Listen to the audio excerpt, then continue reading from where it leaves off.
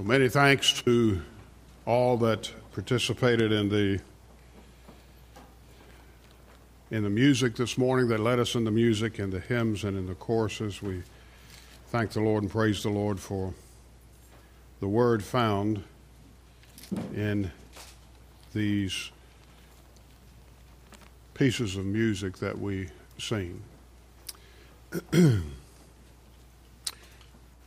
Just a couple of things to reiterate or to mention to you. We had a great time Friday night. The youth and a number of their friends and so forth went to watch a hockey game at Liberty, and we thoroughly enjoyed it. My thanks to Rachel for getting the box for us. That was enjoyable. And then to Afton for the food. Thank you all so much. We had a great time. We had tickets for 20, and we had 20, so that's good. And Liberty won in overtime, so that's also a good thing too. We started 1 Peter almost a year ago now. As a matter of fact, next Sunday it will mark a year anniversary. And if you're keeping tabs of such things, this is the 34th message, because we've took quite a bit of time over Christmas to look at the nature of the cradle and the cross. And so we're back this morning in 1 Peter chapter 2. So if you are joining with us this morning via the internet, we do welcome you. And with our congregation, turn with me to 1 Peter chapter 2. If you don't have a Bible, we have pew Bibles, and you need to follow along, because that's important. The Spirit of God uses that to speak to your heart. Jesus himself said, "He that has ears to hear, let him hear." And so that's the reason that we break forth the Word of God. We have a number of guests. Thank you so much for joining with us. We preach and teach expositionally at Flat Creek, which generally means we select a book under the guidance of the Spirit of God, and we preach all the way through it. We finished the book of Romans about 18 months ago, and as I said, we started 1 Peter about a year ago. Now I'm going to start in verse 1 of chapter 2, and I'm going to read through verse 20 of chapter 2. And basically what we're going to do this morning is review, because it's been over 90 days since we've preached any messages from Peter's great pastoral epistle. I'm reading from the New King James. The pew Bibles are the ESV version. Peter wrote, "Therefore, laying aside all malice, all deceit, hypocrisy, envy, and all evil speaking, as newborn babes desire the pure milk of the word, that you may grow thereby, if indeed you have tasted that the Lord is gracious. Coming to him as a living stone, rejected indeed by men, but chosen by God and precious, you also as living stones are being built up into a spiritual house, a holy priesthood, to offer up spiritual sacrifices acceptable to God through Jesus Christ. Therefore, it is also contained in the Scripture, Behold, I lay in Zion a chief cornerstone, elect, precious, and he who believes on him will by no means be put to shame. Therefore, to you who believe, he is precious.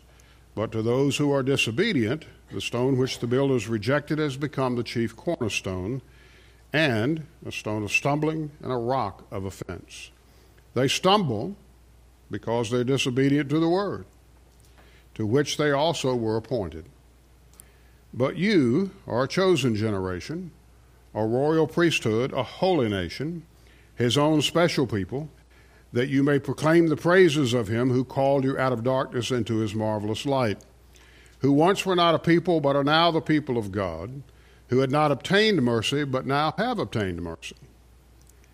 Beloved, I beg you as sojourners and pilgrims that abstain from fleshly lust, which war against the soul, having your conduct honorable among the Gentiles, that when they speak against you as evildoers, they may, by your good works which they observe, glorify God in the day of visitation. Therefore, submit yourselves to every ordinance of man for the Lord's sake, whether to the king as supreme, or to governors, or to those who are sent by him for the punishment of evildoers, and for the praise of those who do good.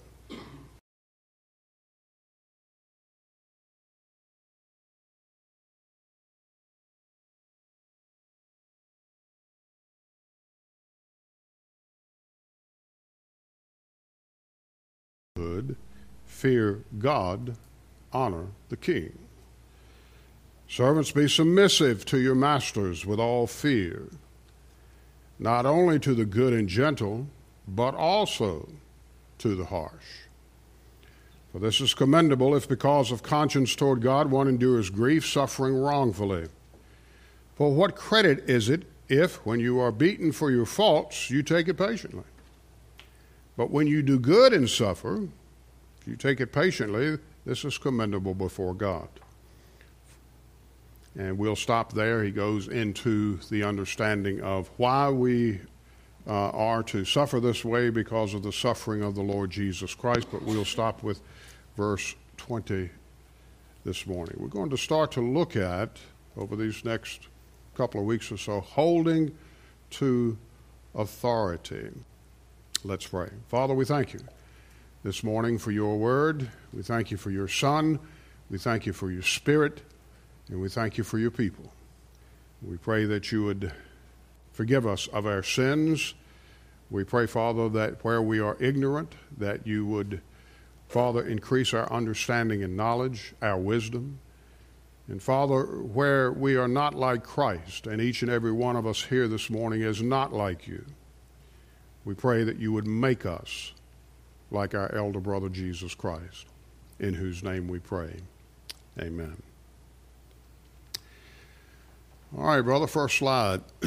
So, as I said, we've been about a year or so off and on in the book of 1 Peter, and the goal is to preach through 1 Peter and then into 2 Peter as well. So this is what we've covered to date. In chapter 1, the first 12 verses, we looked at the hope and the gospel. None of us are saved without the gospel. And so there is hope that is found in the gospel. Then Peter moves into describing the hope in the form of holiness. We are called to be a holy people.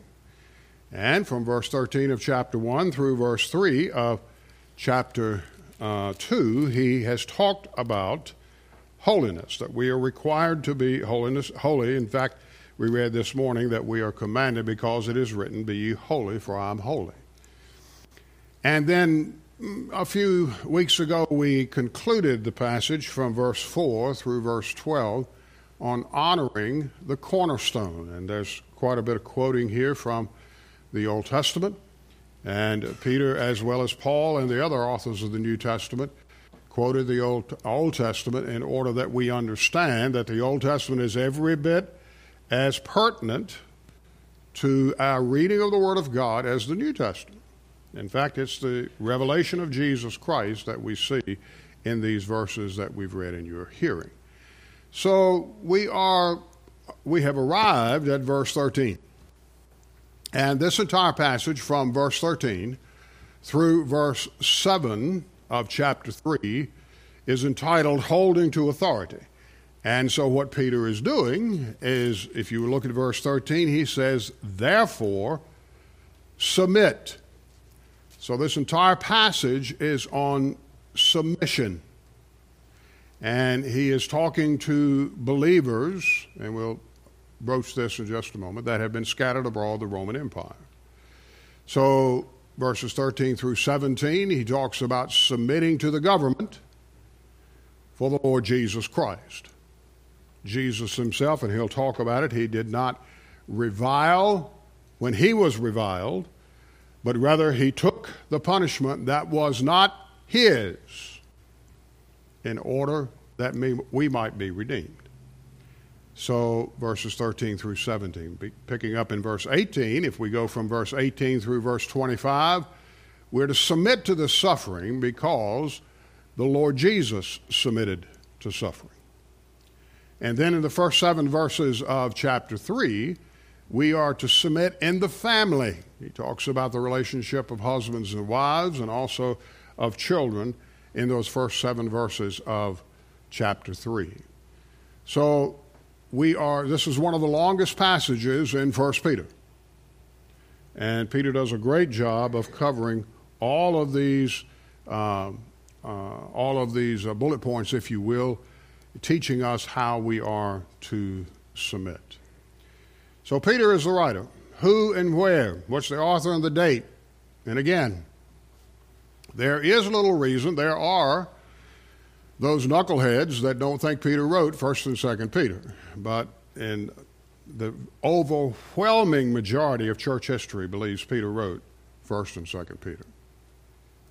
And there's little reason not to think that he is the author. He used an amanuensis by the name of Silas. This is the man that traveled with Paul early in his missionary journey. Turn to chapter 5.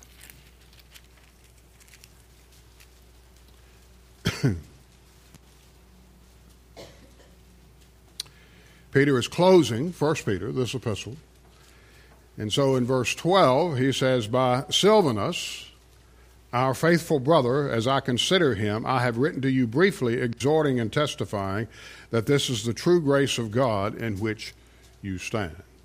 So he used a secretary, if you please, as the Spirit of God moved in his heart and his life. This is not dictation. This is the Spirit of God using the personality of Peter to convey to those that were scattered abroad in Rome the truths that the Spirit of God wanted him to expound on. Same thing with Paul, same thing with the other authors of the New Testament and the Old Testament. He writes to, we read this back in chapter 1, so turn with me back to chapter 1. He says, to the pilgrims of the dispersion in Pontus, Galatia, Cappadocia, Asia, and Bithynia, or Bithynia. So a scattered group of Christian believers. They did not have the privilege of coming together in the house of God that you and I have enjoyed. For me, I've enjoyed it all of my life since my parents knew the Lord as Savior. They were fearful, and we're going to see why they were fearful. We think that this particular epistle was written toward the end of Peter's life. Now, we don't find this in the epistle, but we know that Peter's wife was with him, because the Roman records indicate that his wife was beheaded on the same day that Peter was crucified, and because of that, he witnessed that execution. So when we get to chapter 3, we'll be able to look at some of the endearment that Peter writes, and I'm sure he's writing about the love that he has for his wife. Now, this group of individuals that he mentions here, in verse 1, had suffered local persecution, not only in Rome, but in these areas that he has identified in chapter 1. We know that he wrote the epistle from Rome. He was imprisoned in Rome. And we know that because, again, chapter 5 and verse 13, he uses a euphemism, if you please, to identify the city of Rome. And he says in verse 13, she who is in Babylon. It's a good name for Rome. Good name for a lot of the cities of the United States.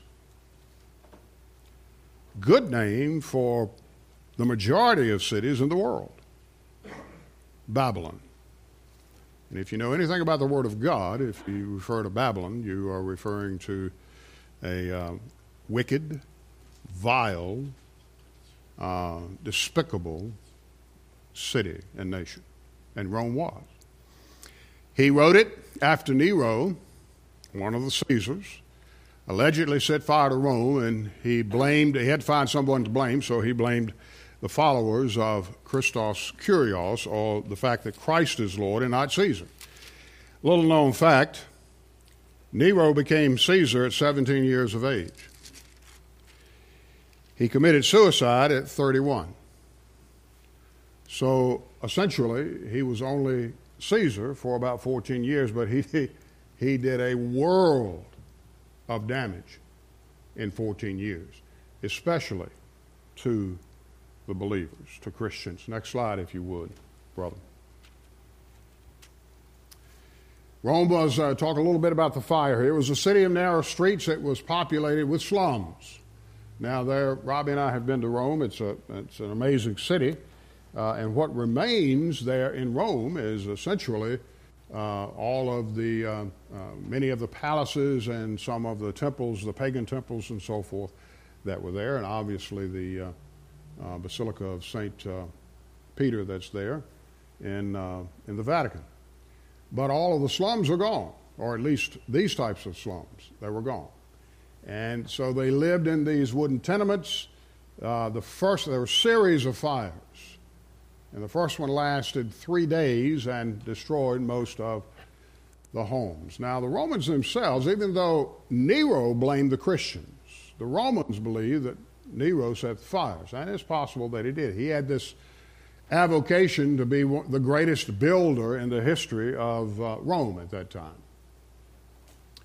And so history records he watched from the corner tower of the Temple of Luna, Temple of the Moon, and he watched the Ara Maxima, which is the great altar in the Temple of Luna. He watched the Temple of Jupiter Stator, which is the supreme god, or was the supreme god of the Romans. The Shrine of Vesta, all these, Temple of Luna, Temple of Jupiter, were they were served by Vestal virgins, and that's the Shrine of Vesta, one of the female goddesses in their pagan panorama. He saw all of this and watched it all burn. And what happened was the religious life of pagan Rome was consumed. Even the household gods of the people of Rome were burned. Most of them were wood anyway. They were homeless. They lost faith in their gods. And they were bitter, and Nero needed a scapegoat. And so he had to redirect the hostility, and so he blamed Christians, and these are some reasons that he blamed them. And of course, being Caesar, no one dared voice their opinion against the Caesar. I'll give you 6 of these rapidly. They were already hated and slandered. And one of the reasons was Claudius, who was the Caesar before Nero. There was such a hatred of the Jews. We talk about anti-Semitism. There was such a hatred of the Jews in Rome that Claudius expelled most of the Jews from the city of Rome before Nero became Caesar. Among these are a husband and wife group, Aquila and Priscilla. And Aquila and Priscilla is mentioned to us in Romans chapter 16 and other places in the book of Acts as well. And so Paul met them in Corinth. They were from Rome, but they had traveled to Corinth, and they began a lifelong relationship with Aquila and Priscilla. Next slide, if you would. The second reason that Nero or the Romans hated the Christians is they didn't involve themselves in emperor worship. Now, the highest form of pagan worship in Rome was the worship of the Caesar. We're studying Exodus on Sunday evening. The highest form of pagan worship in Egypt was the worship of the Pharaoh. Everyone desires to be worshiped like God. And so before Jesus himself, being the foundation of the Christian faith, before he was violently executed and resurrected, this is the method of worship around most of the world, and today in some of the world as well. The third reason Christians celebrated the Lord's Supper, what we refer to as communion. And it was closed. If you were not a believer, in fact, you were not a baptized believer, you could not partake of the Lord's Supper. We still follow that here at Flat Creek. The Christians were accused of eating flesh and drinking blood. This is taken from Luke chapter 22, and where our Lord himself said, when you participate of me and you eat of my flesh and you drink of my blood. Now, that's not to be taken literally. We know that. But these folks didn't, and so stories also circulated that the Christians ate babies. And if you go back before even Claudius as Caesar, there were those that thought that they had festivals where they would select a particularly robust, we would use the word fat, a particularly fat Gentile, and they would feed him, overfeed him, and bring all sorts of food to him because he doesn't know what's going to happen is that they would then chain him and execute him. Now, that never happened, but that was one of the rumors.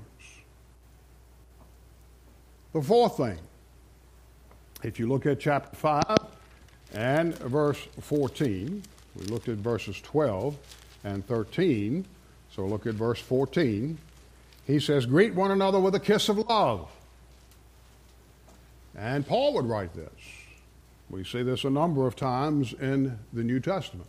So the pagans spread the word that there were unbridled orgies of lust and vice. They included homosexuality, with men embracing men with a kiss of love, and we find this in Paul's writing in chapter 1. So they hated them for that reason. Again, this is conjecture.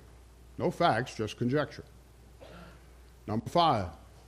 If you go to Romans 16, we already talked about Aquila and Priscilla, but many of the wives of the prominent Romans came to Christ, came to faith in Christ.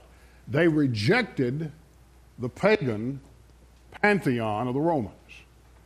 We would do well to learn that today. Christians are not to hold on to some superstition. We're to place our faith and our trust in the Lord Jesus Christ alone.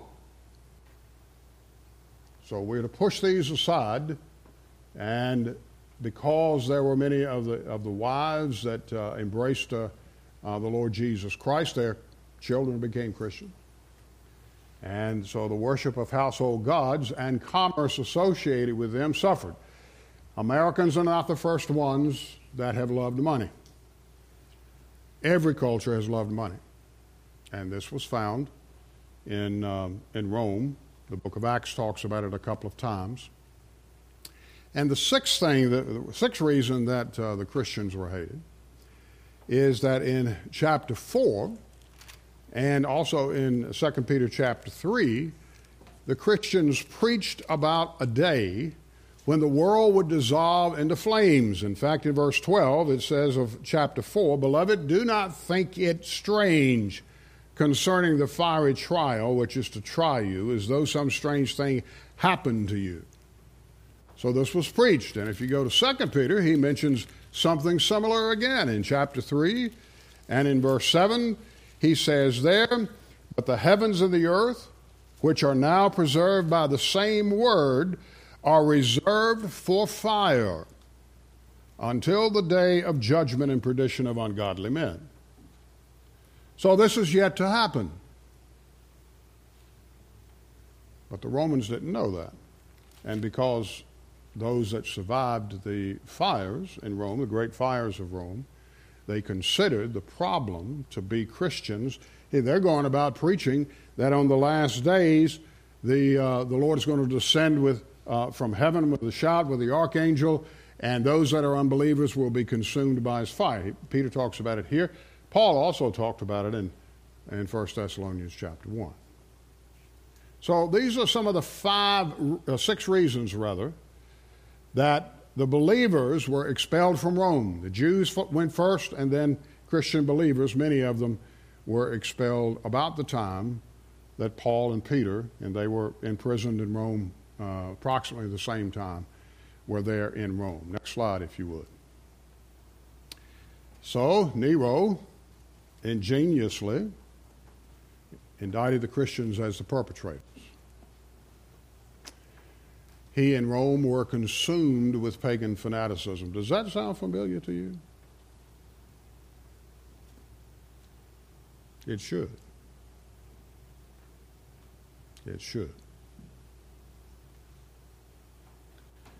So why did Peter write? Well, he wrote the epistle to highlight the sufferings of our Savior on the cross. We just finished preaching a series of messages on the suffering of our Savior that brings about forgiveness. We talked about 4 specific words. There is no forgiveness of sins without the propitiation of God's wrath. There's no redemption, no forgiveness of sins without redemption found in Jesus Christ. There's no forgiveness of sins without the justification found in Jesus Christ. And then last Sunday we closed out with, there is no forgiveness of sins without reconciliation. So Peter, and we find this, we just read a number of the passages, Peter wrote to exalt the man on the center cross, Jesus the Christ. And the examples of his suffering are many. Chapter 2, chapter 3, chapter 4, chapter 5. It goes on into 2 Peter. And so Peter was an eyewitness to the betrayal of his Lord. And he left when Jesus was there being adjudicated. He denied the Lord, we're told, before the cock crew. And then, as to our knowledge, he perhaps watched the crucifixion of Jesus across the Kidron Valley up on Gordon's Calvary. So although he vehemently denied that he knew the Lord, there's no doubt that he certainly watched the crucifixion of his blessed Savior. So he writes about that. Persecution was not unusual for the Romans, not unusual for any ancient culture, still not unusual in our world today. We are, in some ways, we are removed from it because we are Americans, but if you were to go to China, or you were to go to many of the Middle Eastern countries, or you were to go to places in India or to Mongolia or other places, you would find that there is still much persecution going on. It is estimated that in the 20th century alone, 50 million Christians were murdered. So remember that. He talks about these countries. It's an area of about 750,000 square miles, or if you were to almost cut our country in half, an area from Texas to California. So a fairly large group that he is writing to. We are told in the book of Acts that Paul wanted to go to Asia. And the Spirit of God, in Acts 16, it says, now when they had gone through Phrygia and the region of Galatia, they were forbidden by the Holy Spirit to preach the word in Asia. I would remind you again, I've done this numbers of times, God controls the gospel. And there is no stronger verse for us to lean on than these found here in the book of Acts. He was forbidden to go to Asia. That has to do with the providence of God. I don't understand it, and you don't either. But we are recipients of Paul going into Europe rather than going into Asia. After they had come to Mysia, they tried to go to Bithynia, but the Spirit did not permit them. So remember that. Both Peter and Paul journeyed to the west, to Rome, and you and I are, those of us that are born again believers, are the result of those missionary journeys today. Thank God for that. Peter calls these believers, he calls them pilgrims, he calls them aliens, and he calls them strangers. That's who we are. Born-again believers are pilgrims. They are aliens. We are scattered abroad. We'll talk more about that as we move through verses 13 through 17 of 1 Peter. What's the purpose of the epistle? One of the purposes is to remind us of the suffering of our Lord. It's also to teach believers how to live victoriously in the midst of hostility without losing heart, without wavering in our faith, without throwing up our hands and saying, why God, why me? Or becoming bitter. We are The purpose is to help us realize that our hope is in our Savior. And then he talks a number of times here also to remind us that we are to always look for Christ's second coming. Always. And so we praise the Lord for these admonitions. Now, the other thing, too, one of the other purposes is Peter does not want his audience to become like the pagans. He doesn't want them. The pagans had lost hope in their pagan gods. They lost hope because their gods did not bail them out of the great fire.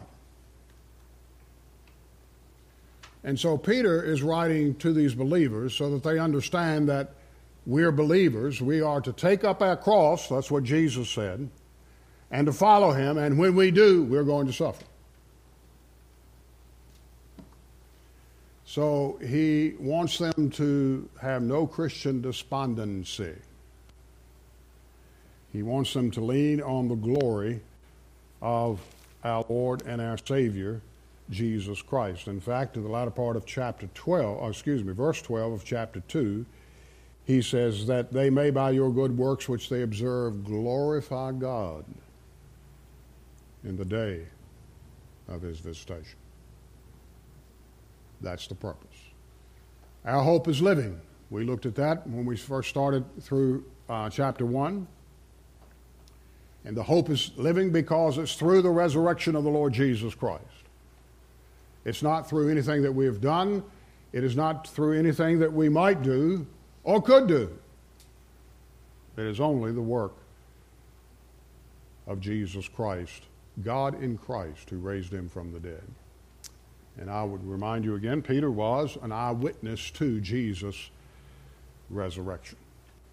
Now, there's one more thing as we close this out this morning. Again, this is a review, but this is important. There's a structure here. As with all the writings of the Bible, there's a structure, and it will do you well to understand what that structure is. Peter is writing a pastoral epistle. What does that mean, preacher? It means he is writing to, in fact, he talks about it in chapter 5. He is writing to pastors, and he calls them shepherds, that have been scattered with their people. And he wants them to understand that they too, as pastors and under shepherds of the people of God, are going to suffer. In fact, in just a few short months, Peter would be crucified upside down, is what tradition said. He quotes from the Old Testament 20 times, one of the more profuse use of the Old Testament found in the New Testament. And he quotes from the Greek version of the Old Testament, not the Hebrew version, the Septuagint. And so what we learn from this is that Peter, a dumb fisherman, was bilingual. In fact, he was probably trilingual. I'm looking at about a congregation of Americans this morning. Some of you may be bilingual. Some of you may be trilingual. But just remind you, 2,000 years ago, there were people that were every bit as intelligent, probably in many cases more so than we are, that spoke numerous languages. And so Peter would have learned Aramaic. That would be his conversational language. This is the language that Jesus used. He also would learn Greek because much of the commerce was done in Palestine, in Israel at that time, with the Greco-Roman numerical system and financial system. And he, more often than not, or more readily than not, probably knew Hebrew as well. So being a dumb fisherman doesn't mean that you can't speak a number of languages. So we have here a very intelligent man, and we know that from the reading of his epistles. Silas was a Roman citizen. He's the secretary of Peter. We find this in Acts chapter 15. We also know that John Mark was with him. John Mark is the same man that wrote the Gospel of Mark. And we think that there are some reflections in the Gospel of Mark that lean on Peter as well. So this group, and there were probably others, this group worked together to put down in writing from the Holy Spirit these epistles. Next slide, if you would. Now keep this in mind. In the New Testament, there are a number of pastoral epistles. 1st and 2nd Timothy and Titus, Paul wrote. James, the half-brother of our Lord Jesus, wrote a pastoral epistle. Peter, 1st and 2nd Peter. John, 1st through 3rd John. Jude, again, the half-brother of our Lord Jesus Christ. These are pastoral epistles, and they were written to edify the church. A pastoral epistle doesn't mean, biblically, it doesn't mean that a pastor is to do social work. It's not about visiting the sick. It's not about providing for the poor or counseling or caring for the needy or aiding folks with problems. How do we know that? We go back to 1st and 2nd Timothy and the book of Titus. We can follow it through here in 1 Peter and 2 Peter. And we learn that it was up to the deacons to carry out these responsibilities. That does not mean that a pastor shouldn't do social work, shouldn't be involved in missions, shouldn't visit the sick, provide for the poor. It doesn't mean that at all. And if we make it a couple of weeks here, I will be a pastor of this church for 28 years, been involved with that a number of times, along with you. And that's good. That's what a church is to do. But from a biblical standpoint, the word pastor is Latin for shepherd. And so the pastoral ministry is the ministry of shepherding God's people. How's that done? I'm shepherding God's people this morning. It's done through the Word. Praying for you. Teaching me. So Peter teaches that pastoral care is found in the churches. We won't go there in 1 Peter 5. In those first 4 verses, he talks about the under-shepherds and how he is concerned about the hearts of the pastors and the shepherds. And he calls his fellow elders, Paul would refer to them as elders, to allow the gospel to shape their ministry. So that's what we see here. And Peter's already covered a great many doctrinal topics in these first 2.5 chapters. He wants them to be willing. He wants them to be generous. He wants them to be eager servants. He wants them to exercise pastoral ministry among the flock, all the while looking to the return of the chief shepherd, our Savior Jesus Christ, the true senior pastor, our Lord. Finally, let's close with this. Next slide. Therefore, the goal of the pastoral ministry, pastoral care, is under God to lead God's people by the word of God's grace into eternity with the triune God. We can visit the sick. We can take care of the social needs, those that are poor and so forth. But the Bible is very clear. It's appointed unto man once to die. And we're going to die. So the primary responsibility that any pastor has is to preach and teach the Word of God. If they do that, they will not neglect God's people. He says in verses 11 through 17, he reminds us that we're to have our conduct honorable among the Gentiles. The goal of living Christian lives is that they are honorable, that they are responsible. And so as we begin to look at verse 13, when we hold to authority, the first thing we learn to do is to submit. Oh, we don't like that word, do we?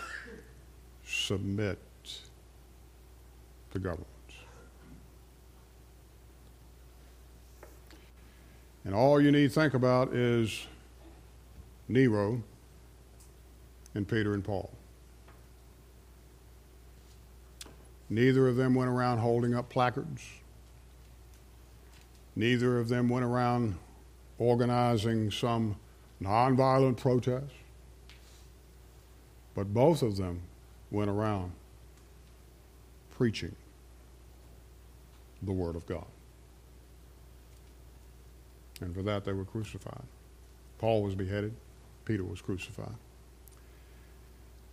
We looked verses 11 and 12. Peter's saying that it's essential we live our lives in such a way that our testimony becomes believable and beautiful. That's the last message that we had from 1 Peter chapter 2. We want a believable lifestyle, and we want a beautiful lifestyle. It gives to individuals the transforming power of Christ, and that's evidenced by what we say. Yes, we do have to evangelize with words. We do. It's what we have here, are words. We have to evangelize with words. Now,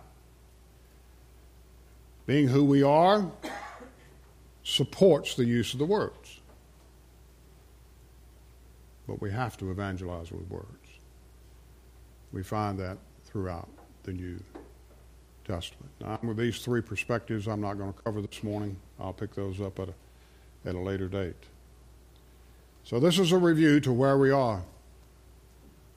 And so we're in this passage, beginning in verse 13, that runs through verse 7 of chapter 3.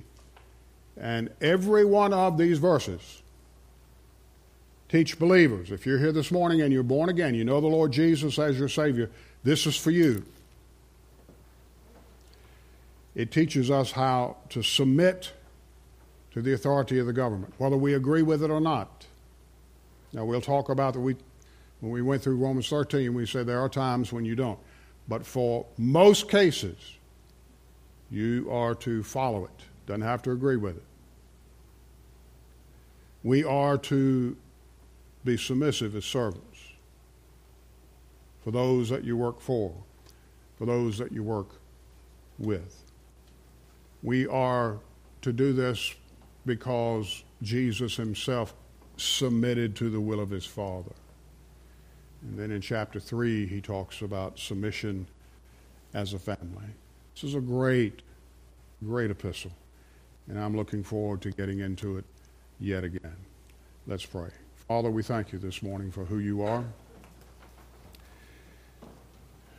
We thank you that hundreds of years ago you moved in the heart and the life of Peter to scribe for us and have scribed for us his heart.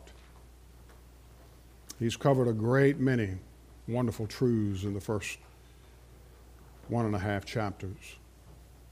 And he's going to pick up again. This speaks a great deal, Father, to our sanctification. We preached a few weeks ago about justification, but now Peter is teaching us about being separate and living holy lives. So my prayer here this morning is, if there's any that does not know the Lord Jesus Christ as Savior, that perhaps through the preaching of the Word, but that the Word itself has moved to bring them to a point of sin. Peter has talked about sin a great deal. He continues to talk about that. We are sinners and always worse sinners than we can ever imagine. But Jesus is a far greater Savior than our sin. And so our prayer is that you'd move in their hearts and lives as believers. Prepare us to receive the Word as we continue to move through this great epistle. Our blessing this morning is asked with Riley and Jay as they have committed their lives to you. Guide and direct them. And Father, for what is accomplished, we'll not forget to thank you.